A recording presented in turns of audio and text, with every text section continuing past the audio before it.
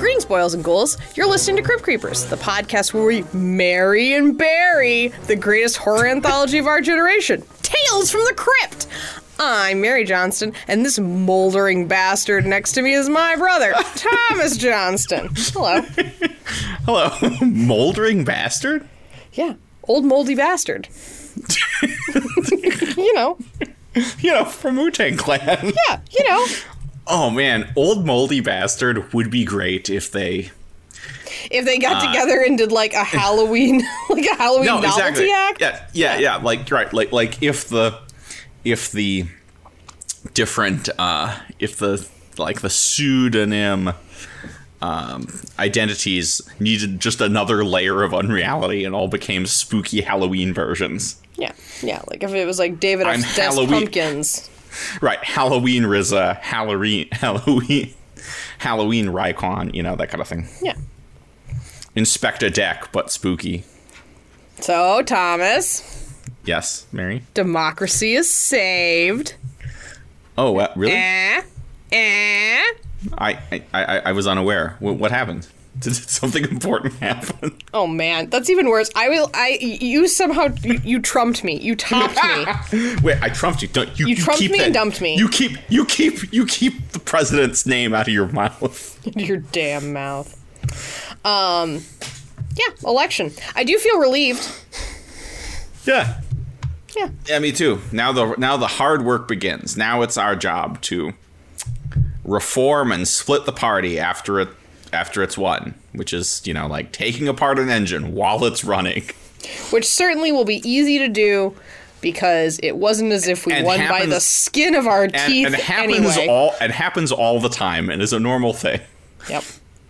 But you know what I'm really excited about? The president has a dog again. I think so. Wait, he does? Yeah.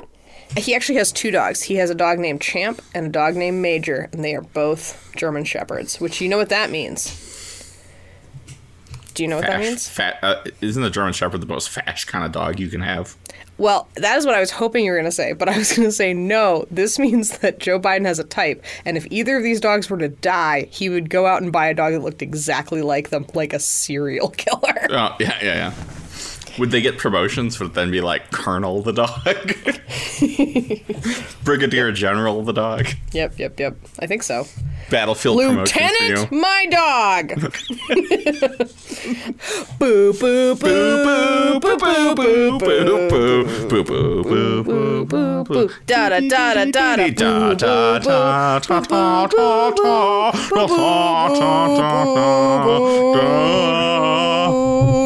Tom Hanks directed this episode. You can't even tell. Can't even tell. So we're talking today about None But the Lonely Hearts. You know, let's mix it up, Thomas. Let me tell you what the synopsis of this is, and then you can tell us about the talent. Tell me about this episode. Tell me the synopsis for an episode I've already watched. Singer of songs. Sing one for me. I will weave you a dream. And the microphone smells like a beer. Yeah. I think the microphone smelled like a bit more than a beer for whoever wrote this episode. Howard is a smooth-talking conman who beds, weds, and deads his December rich brides for profit. His partner says, "Get out while you're ahead," but Howard insists on one last round. Little does he know, he's not the only person tallying his points, let alone his whacker. And those people have a score to settle. Sorry. I'm so pleased. Oh, man. I'm so pleased you're so entertained by my description. You know, this episode is not very good. No, nothing can make me laugh like a tallywhacker. Tallywhacker joke. I did work hard on the synopsis because I was like, what a stinkeroo. What am I going to say? This is the most boring himbo episode we've seen to date. Yes. Yeah. It's weird. It's weird to come back from the spinoff and be like, well, it's nice to be back in the saddle again and to watch what is one of the least entertaining Tales from the Crypt episodes I've ever watched. Yeah, especially since we had the gall to be like, well, sometimes the storytelling on this is not very good, and now we're back to this and we're like, Here, hold my beer. Yeah. No. So who's responsible for this catastrophe? Well, the director of this episode is one Mr. Tom Hanks. Tomaford Hanks? Yes, I believe he is America's dad. America's sweetheart, America's dad, America's first COVID patient. Jimmy Dugan. No, so this is a directorial debut. This episode came out in 1992. This is the same year that he was Jimmy Dugan in A League of Their Own. So this places it firmly between like Joe versus the Volcano and Forrest Gump. So to just give you an idea of sort of where Tom Hanks is in the Hollywood firmament. So he's just made a perfect thing. So now he's going to make something that's kind of not very good. Right. Gotcha. So it's also we will revisit him because surprise, surprise, Tom Hanks gets a little surprise cameo in this. And kind of, except I feel like before I watched this episode, I knew that Tom Hanks directed it, and it's like, keep your eye open for a wink and you miss, blink and you miss it. Tom Hanks cameo. I'm like, he gets like 2 whole scenes and like he gets like lines of dialogue. Yeah, like he is like a C level participant in this episode. At least. Like, what? Yeah. Mr. David Pumpkins is in this episode. Yeah, don't rip your eyes from the screen. You might miss Tom Hanks when he's on it for 15 minutes. When he is killed by a television set. No, okay. So this was written by Terry Black, who was writing under the pseudonym Donald Longtooth. Oh, Jesus. This guy is sort of up and down, I think, in our esteem here, since he did Dig That Cat, Corman's Calamity, Reluctant Vampire. So by my count, he's sort of 2 for 3. By your count, he's probably like one neutral, 1 bad for 3. Mm-hmm. And then this one, and then he has something coming up called Beauty Rest, which has the distinction of being a Tales from the Crypt episode that I vividly remember watching as a child. Is Beauty Rest the one with the beauty pageant at the end? Yes. Oh, yeah. I vividly remember this episode as well.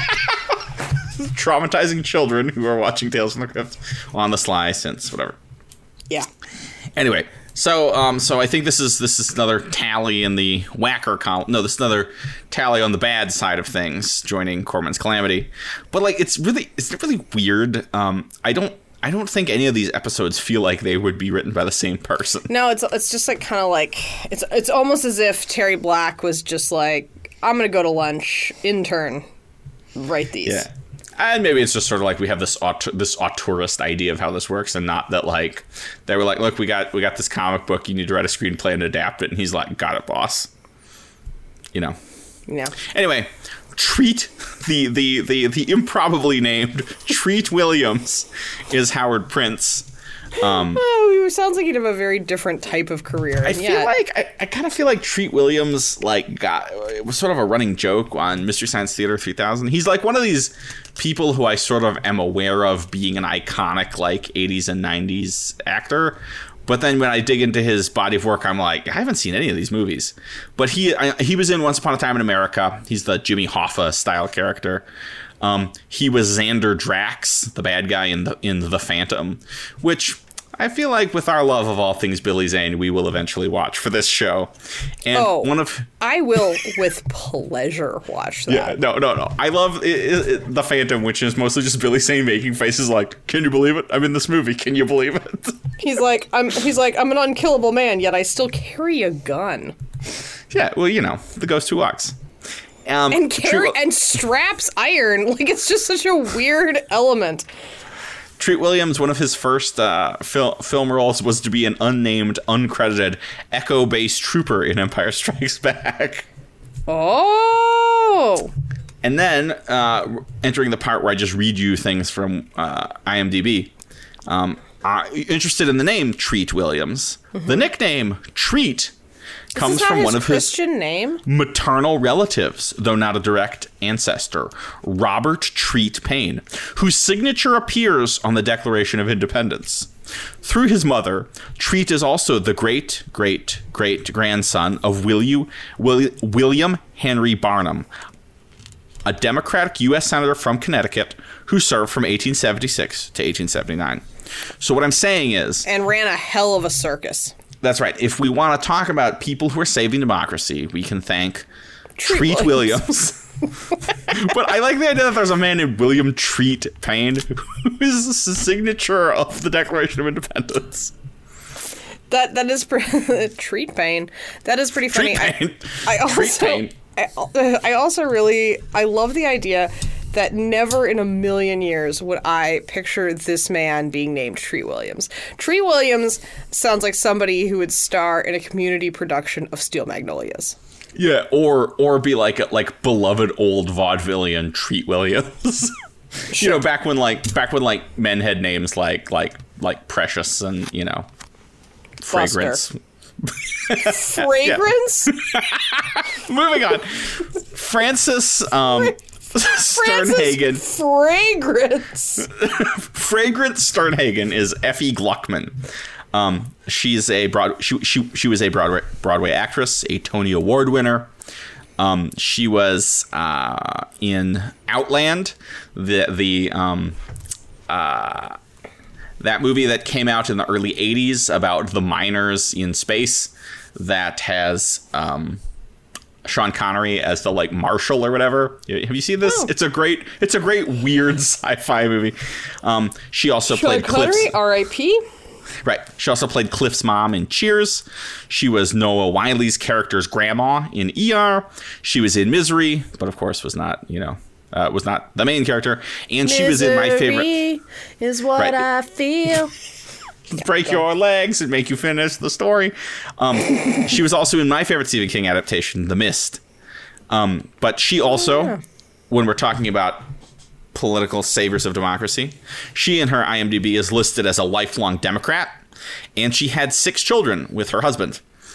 And she has a quote that says, "If I didn't have my family, I would be so lonely. The theater and acting are so artificial that I would go crazy if that's all that I had." Francis, oh no! No, Francis rules. That's so right. Like, I mean, that is how often? Awesome. How often? I mean, I'm not an actor, so who knows? But how often do you read these things about like these weird actors with like, you know, who are like, the stage is my home. A bunch of estranged children. Yeah, right. And they're like, I am a thespian. I pretend to be whoever I want to be. And you're like, settle down, settle down. You're like a third string bad guy in Die Hard. You know, relax. You didn't name my favorite credit that she has. What's that? Being Trey McDougal's mother in Sex and the City. Oh, yeah. Mm-hmm. Never heard of it. I'm unaware. Not a savior of democracy. Who else? Who else is in this? Henry Gibson is Stanhope. When you saw him, were you like, that guy looks familiar? He has I've like a seen number a Lucky of credits. Charms commercial. So, yeah, no. He's the head Nazi in Blues Brothers. Oh, to me, he's the Illinois Nazi. He looks dead up like a leprechaun to me. Yeah, he does. Yes. Yeah. There's one Thomas Hanks is Baxter. Who? So Tom Hanks in this, right? I feel like in this role, Tom Hanks is reaching back. Like he's wearing I feel like he's wearing a wig that makes him supposed to look like younger Tom Hanks. Like, I don't know. I feel like he's it's a little. It's weird, right? Because placed in time. So Tom Hanks was born in 1956. So he was 36 years old when this episode was made, or when he made this episode, which means that, okay, so like this same year he's Jimmy Dugan, who like looks like he's how old, like 45, right? Like at least 40. Yeah. I mean, Jimmy Dugan feels like he's older than Forrest Gump is, even though Forrest Gump is made years from now. Well, that's because Forrest Gump has the mind of a child. No, okay, but then you like dig back into Tom Hanks's career and you realize that like he's been Tom Hanks has kind of been like popular like since in his 30s, even though he is like a youthful looking guy. Like Big isn't that much before this. That is weird to think about. It's just kind of he's sort of like a Benjamin Button. Yeah, I mean not anymore, but yeah, I mean, well, that would be terrifying. I think it's all been downhill since he was in the Da Vinci Code. He's just continued to age. He offended God. He also had the worst wig. Ugh. Yeah, what a great wig. Oh. Basically, I feel like when they were outfitting him for the Da Vinci Code, they were like, he needs something that makes him look a little bit Euro trash. And they're like, oh no, I know a guy with a ponytail wig. I know a guy with a mullet ponytail wig. Tom Hanks is wonderful the way that Michael Caine is wonderful, in that they are very good actors and and seem like kind of like treasures of human beings, but they are in some real dogs. Like, they gotta make a living. I think that Tom Hanks's dogs are sort of more front-loaded, though, right? Like, once he became completely A-list and started, like, Oscar bait, then he's like in bad stuff, but in like big budget bad stuff. You know what I mean? It's not like Michael Caine, who was basically that's true. You get the sense that you like Code, wave Forrest a 10-pound note under his nose, and he's like, "Sign me up, I'm Michael Caine." I'm just a working man. That's right. Anyway, but best not dig into Michael Caine's politics. I have no idea. I'm like, is he a Tory? Let's not. I don't want to know. It's a Schrodinger's cat thing. 10-1, he's a TERF. All right, continue. That's right. Yeah, I mean, he's a British person. Yeah. It's like, oh, is this Dutch person a racist? God. He's the only celebrity who will perform for Donald Trump. He's like, it makes money. And right. The geezer's got a 10-pound note. He wants a flat-nosed geezer. I'll come out, show up. You're being fully cockney. It's just that he has like a weird... Yeah, anyway. Tell me about Sugar Ray Leonard. I want Michael Caine to play Dave Courtney in an adaptation of Dave Courtney's life. Correct. All right, yes. Yeah, I've never wanted anything more in my life, yes. Sugar Ray Leonard, the famous boxer, one of the most famous and talented boxers of all times, is in this as a gravedigger for reasons. Kind of baffling reasons. I don't, yeah. Yeah, it's fine. It's just kind of weird. Well, they just don't do anything with him. Right, yeah, right, exactly. You would think that maybe they would have him, I don't know, whatever. So this episode has, like, I would say better than average people in it. Correct. But it is a worse than average episode. Yes. What important themes and morals? What did you take away from this episode, Ray? It's wrong to take advantage of lonely people and then murder them for their money.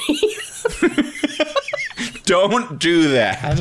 Also, paper shredders are very dangerous. It's so boring that it's basically like, crime is bad. It's like the moral of this. I like that you said that like Paul Bearer. Crime is bad. But like, it's not even worth talking about. Like, you're just like, yeah, Howard's a scumbag. Yeah, that's a really bad thing to do. Yeah. Yeah. He's doing something detestable in one of the most detestable ways you can do it, and not even, like, remarkably so. Like, yep. My favorite thing about this episode is that in our like discussion questions, you use the word himbo, which I think is funny and I think is having sort of a moment. And so I just wrote, himbo is as himbo does, which doesn't mean anything and isn't really accurate to the episode. But himbo's got a him, which is funny because I would never say bimbo. You know why I thought about himbos? I listened to a podcast about the Bill Clinton scandals, and I forgot that like Bill Clinton, not only were Bill Clinton's like ladies referred to as bimbos by like everybody on his staff, but Bill Clinton himself had the nickname Bubba, and then he referred to all of his flat-nosed geezers, all of his enormous men who like handled his affairs, also as Bubbas. That would be like if I called everyone who worked for me a Mary. Yeah, you're right. That is a wild choice. Bubbas. So this episode is boring. It's not exactly like this is new territory for Tales from the Crypt, right? It's about a murderous, like, gold-digging man who has the tables turned on him and learns that maybe being a murderous gold-digging man is not the way to be. but it really doesn't work in this episode. And I have some theories. Do you have some theories? Yeah, I mean, okay. What if you were like, no, I don't. I brought nothing with me. I just didn't like it. It just seems bad. Bad. This feels like an earlier draft of like Lover Come Hack to me. Mm-hmm. Or potentially the elevator pitch for Dead Right. Both of those episodes had this structure, and then they had a twist on it that made it more interesting. Yeah. And this is just just the facts, man, with no twist, really, at all. I don't count. So, like, I think you're supposed to be like, whoa, all of these zombie brides have come back to get them. Get them. Yeah. But there's no explanation for why that might be. Do they have a fax machine that they're sending him those messages from? Like, there is nothing that makes that reveal feel anything except like, oh. Yeah. No, the episode's almost over. We need a horror reveal. Yeah, and Sugar Ray Leonard knew the whole time. But I mean, right, the faxes are coming from Sugar Ray Leonard, right? He's trying to lure him into the mausoleum because he works the brides made him do it somehow. Well, but we don't even know, like, what his relationship, like, he seems to know. Right. I can't remember exactly what his dialogue is, but he says something like, they're always talking about you, and he's like, no, don't. They made me, he says something like, they made me bring you here, or something like that. Like, yeah. Let's be real. Sugar Ray Leonard, a much more interesting side of this story, where there's like a Gravedigger Union member who apparently hangs out with the bodies that he's supposed to be burying because they're alive, and he helps them get revenge. It sounds like a great episode. It's really weird. That's really weird. That sounds like an untapped, forgotten Marvel character that needs a reboot. I mean, that's great. Yeah. That's great. Yeah, I think what's weird is I feel like this episode, I had no memory of this episode, and I'm not surprised because it's not completely unmemorable in every way. Mm-hmm. But people seem to really like this episode because they think the special effects at the ends are good. And I would agree they're okay. That the skeleton bride with the worms coming out of her mouth, that's pretty good. But like, and it looks good. That eye that comes out of the socket. Yeah. I mean, it's fine. But it's not I would even argue that Dead Right has better like that crazy tongue skeleton is much better and has like a much better version of this exact story. So I don't really understand why people like this so much. Yeah, no, I am right there with you. And actually, you're thinking about Till Death. Dead Right is the fat suit oh, you're right. Jeffrey Tambor episode. You are correct. I am thinking about Till Death. Speaking of really cool guys. Ugh. But yes, no, Till Death has great special. Yes. I have the list up in front of me. It's not that I have encyclopedic recall of all. No, that's correct. No, like I don't. No, I agree. I think that here's the problem is that I think if your deal is I'm a man who seduces women and then murders them, that's very dark and villainous. So like usually you have to kind of leaven that with something. You have to either make it kind of wacky and zany, like oh no, I mean. Yeah, oh no, now he's got to smooch on all these gross old ladies, or he has to have like weird manic energy, or like in Lover Come Hack to Me, you have to have something where the tables are turned almost immediately, because like watching a man abuse women for an episode is not. Yeah, and then like suddenly have those like dead abused women be like, "We're gonna get you." You're like, but even then, the dead abused women like kind of love him, right? It's like we couldn't live without you. We still can't be dead without. And you know what I mean? They're not like screw you, Howard. We're here to get you. Yeah, that would have been way better. Just like we're zombies. Like they were almost doing that kind of like love to death. Kind of like, no, now we want to be with you, but we're all uggo and gross. Oh no! How inconvenient for you. Oh, Howard! I guess you really learned your lesson. Yeah, you're absolutely correct. I expected there to be a twist where here's what I thought was going to happen while I was watching. Okay. Yeah. I thought that he was going to start having genuine emotion for Francis, and that Francis was a sex succubus, and she was like sucking the youth out of him. Yes. Yeah. Yes. Or I thought that maybe it was going to turn out. I sort of. When he started getting the notes, I assumed it was Stanhope, and then it was going to turn out that like Stanhope and the woman, and what's her name, Effie or whatever. Yeah. We're going to be like cultists, or they were going to sacrifice, like they were going to do something bad to him. Yeah, that they had trapped him, not him trapping her. Yeah, right. Like steal his youth, or like give him to Satan or something like that. I thought that Stanhope was like trying to save him, but seemed like he was suspicious. You know what I mean? Yeah. Right. Yes. Yeah. That would have been way better. I mean, like Howard is not fun. Nope. He is quite handsome. Treat Williams, good for him. Good looking man. I kind of thought the only thing that I thought was like sort of inventive is that they do the whole, hey, we think you're a gold digger. And then he has his whole remedy the condition, which I guess is impotence. For a while, I was like, wait, is this the 50s? Is this going to be is this going to be the first very homophobic episode of Tales from the Crypt we've seen? I didn't even consider that, but that is hilarious. But I actually kind of thought that was, I don't know if I liked it, but like that was sort of an interesting take on this. But I also wasn't sure. It seemed muddled to me. Was that just so that he could like have an explanation and also not have to have sex with the old ladies? I felt like him having sex with Effie was like a little bit unusual for him. Yeah, I mean, yeah. But even then, the storytelling is so muddled. I'm just like, who cares? Yeah, it doesn't really matter. But like, it seemed like it should have mattered if she was like, no, that's what I need from you. No, exactly. Or that, yes, the whole thing where or even if it's just as simple as, I also kind of thought maybe it was going to be that he discovers he's in love with her, or somehow, even though she's got this nice house and everything, she's actually broke and she steals all of his money, and it ends with him being like, no. Yep. But that could have worked too.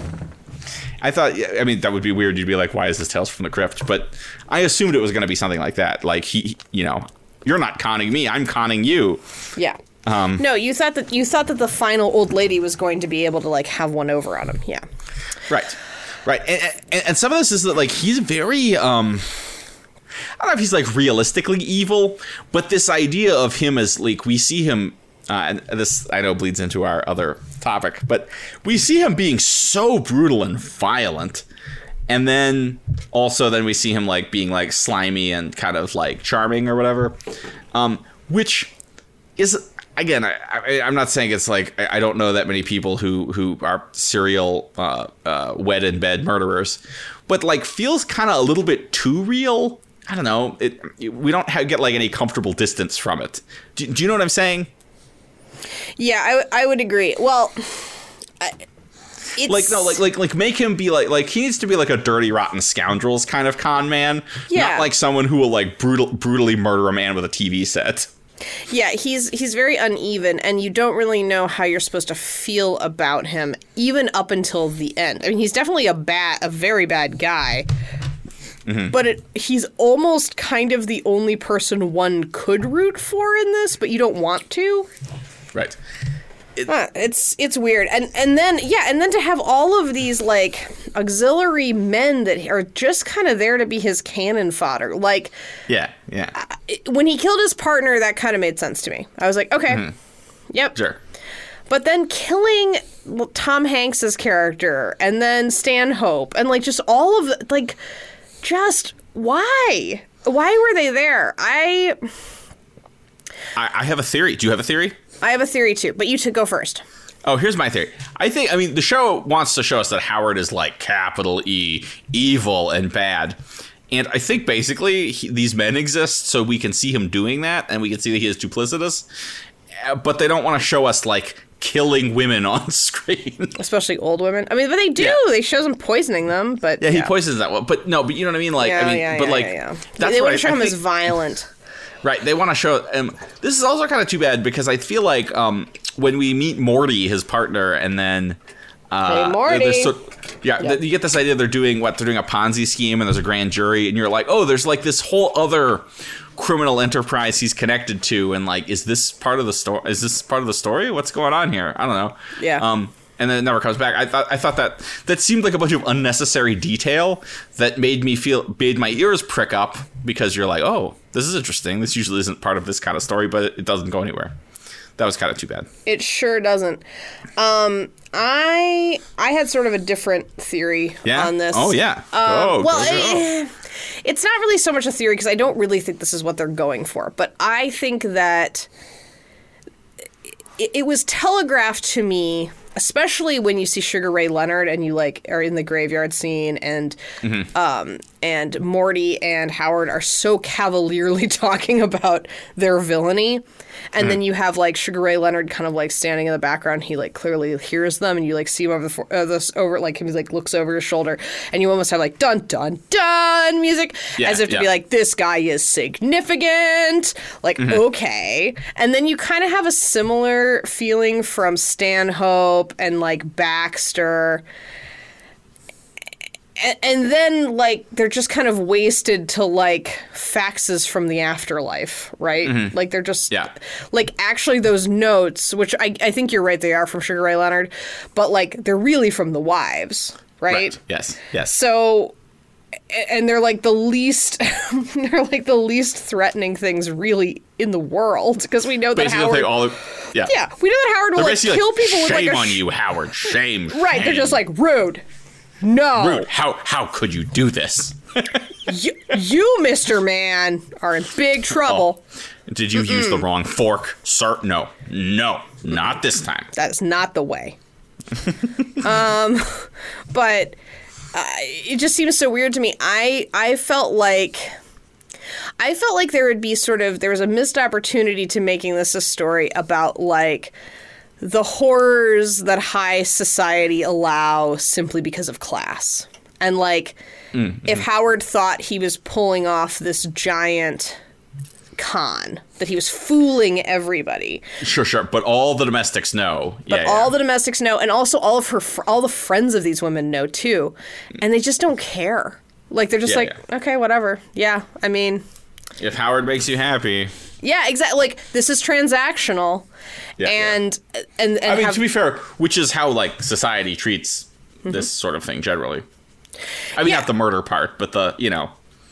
But, like, you had these moments, even, like, so, like, Stanhope definitely is, like, something in the buttermilk is not clean. Like, the second he lays eyes on Howard. So that would have made sense for him. And then definitely for Sugar Ray, like... That he is introduced that way. Although, okay, yes. Though also be really funny if you're like, yeah, I'm a gravedigger. I think it's really messed up that you keep marrying these old ladies who you clearly don't love, because marriage is a sacrament, you guys. It's very important.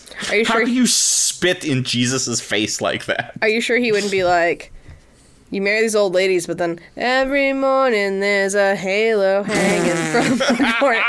Is Sugar Ray named after Sugar Ray Leonard? Oh, I don't know. Oh, God. Oh. I hope not. These are questions. But then even, like, Hanks's Baxter character, like, there's sort of, like, this weird... There's all the scenes between him and Howard are super weird, and that Hanks is sort of like, you're back again to find your next victim. And Howard's like, what? and Baxter's like, oh, nothing at all. Nothing at all. It's like dusting. And then, like, Howard's like, it's like, you sent me the faxes. You always knew Baxter. And Hank's like, what? Hank's like, what? I'm wearing a wig that makes me look like I'm in from Bachelor Party era Tom Hanks. I just have a job that's, like, definitely not a thing now, and probably wasn't a thing then. Like, I'm just the guy who runs the video dating agency. I run the tapes. Like, what?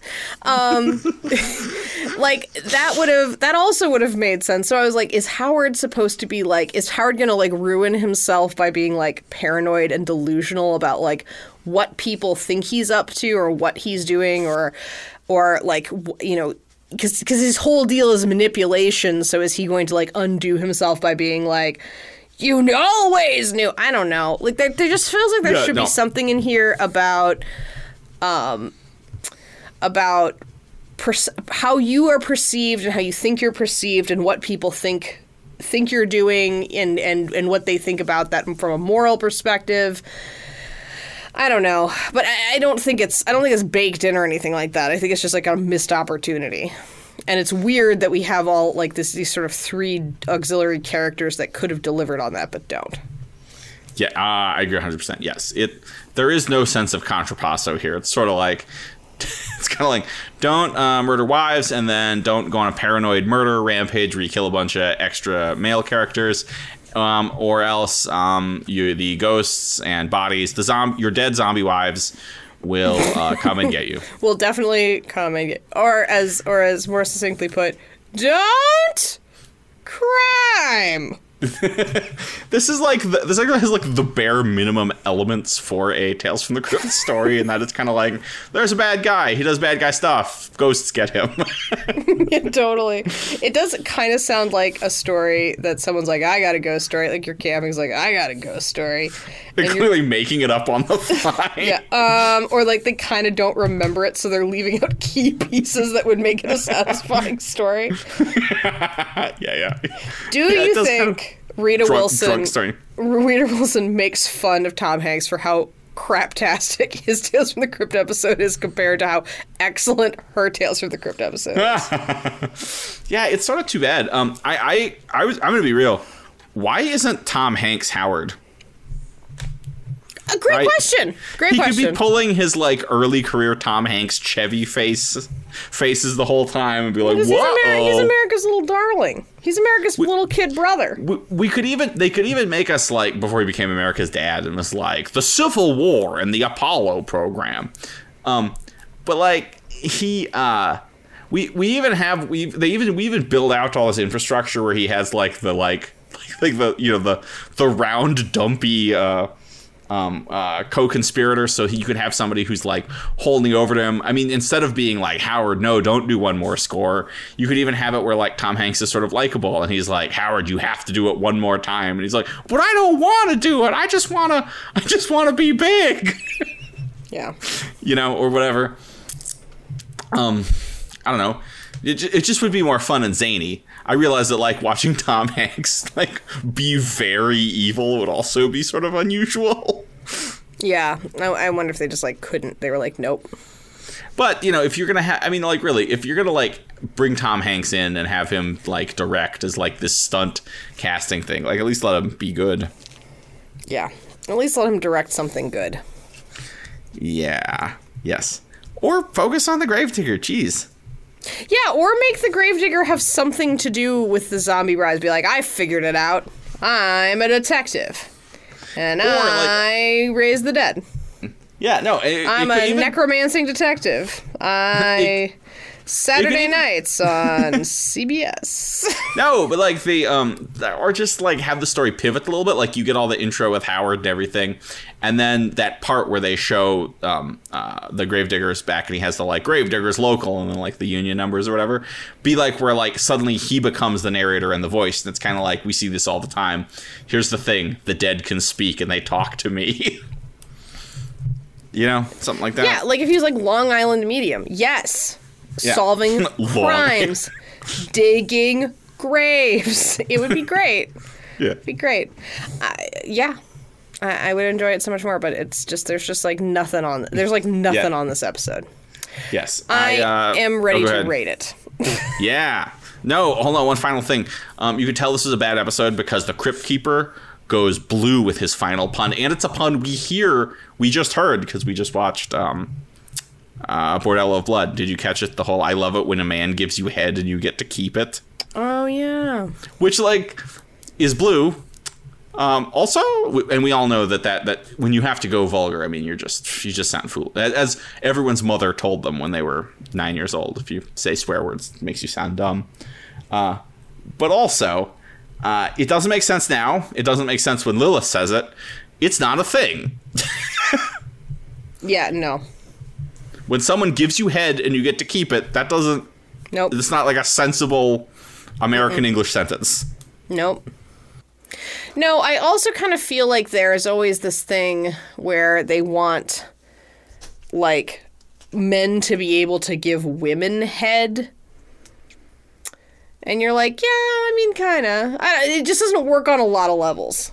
You're like... What do you mean? What do you mean? What are you trying to say? I don't typically think of Cunnilingus as head. Somebody gives me a head. Do you call it like people who talk? This is where we get into like those darn kids talking about getting brain or top. Does that work for you? Getting top, getting brain. I need some top. I need top. I mean, if you're not talking about... Let's just agree that kids are gross. Teenagers are gross. Screw kids. Screw their gamer fuel. Screw Fortnite. I think that TikTok should be banned. I do. You do? know what? Yeah. No. No. Whoa, what? No, I think TikTok is dumb. And you know who else loves TikTok? My neighbor, who thinks it's clever. She's 40. I mean, it's fine. It's not really for kids. It's just not for me. You have a neighbor that's 40 that loves TikTok? Yeah. You should watch her. To be fair, she's good. No. She likes it because she likes all the political stuff that's on it. And like, I don't know, there was something where it's like guys people at a party, and they're all different states, and they all have blue shirts, and they're celebrating. And then like... I think Georgia walks in and it's like a girl, and she's like having very closed body language. She has a big coat on, and then she opens the coat and she's wearing a blue shirt, and she gets the party too. Like the election. Like, it's cute. But also, I mean, like, settle down, you guys. Mm-hmm. Yeah, it's not Calm as if down, it's not TikTok. as if it's not exactly like Vine. Yeah. Yeah. Infinitely superior. I really enjoy. And I don't disagree, but I do think that there is like a very special kind of patronizing when a generation before the generation they're talking about is like, these kids are just so smart. Oh, yeah. And you're like... The Zoomers will save us, you guys, with their K-pop and their dumb hair. Yeah. And their hydro flasks. Their hydro flasks. What? Yeah, the Visco girls will save us. Don't they just know that those are SIGs? Well, SIGs don't have the vacuum thing, though. A hydro flask, you put ice in that, and 10 years later, like, when they dig up, when archaeologists, the ice is still in the bottle. Yeah. What? What? It's science. What? How offended I said, what? All right, let's rate this episode. Okay. You go first. Well, I mean, this episode isn't like... we've... 5 out of 5. Yeah, no. 6 out of 5. 5 out of 5 totally worth it cameos. No, look, here's the deal, right? Like, we've watched episodes that we have found morally objectionable. Those episodes are longer because there's more to talk about.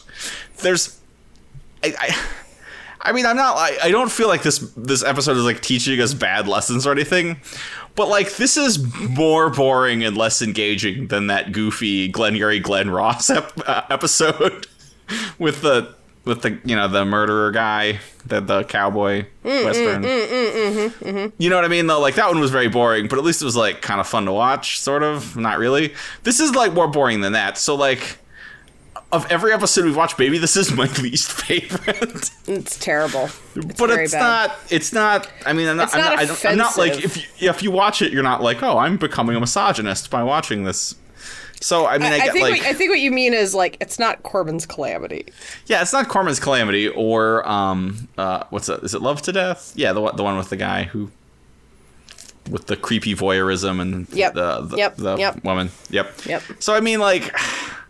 Is it 0? Is it 1? I guess I'll give it 1 killer paper shredder. Oh, nice. I gave it 1 out of 5 wormy skulls. Yeah. Because it sucks. It's pretty bad. All right, so that was underwhelming, but that's okay, because you can join us next time for a cautionary tale of what happens when a confirmed rapist rushes a potentially life-saving but decidedly untested drug to market for his own profit. No, I'm not talking about the final moments of the Trump administration. I'm talking about This'll Kill Ya, which is a pun I cannot believe we have not made yet. And by we, I mean they. Yeah. Not really a pun so much as like a saying. Yeah, right. A spooky saying. A collection of spooky words. Yeah, correct. You know, Mary, speaking of spooky words, thank you for listening to Crypt Creepers. Please check us out on Apple Podcasts, Stitcher, or the platform of your choice to subscribe, rate, review us. Be sure to visit outrageousmechanisms.com/crypt-creepers to see our show notes and find other excellent podcasts within the Outrageous Mechanisms expanded cinematic universe. Till next time, kiddies. Effie sure had some powers. Howard's limp penis wasn't the only thing to undergo a resurrection in this episode. Oh, yikes. Oh, wow.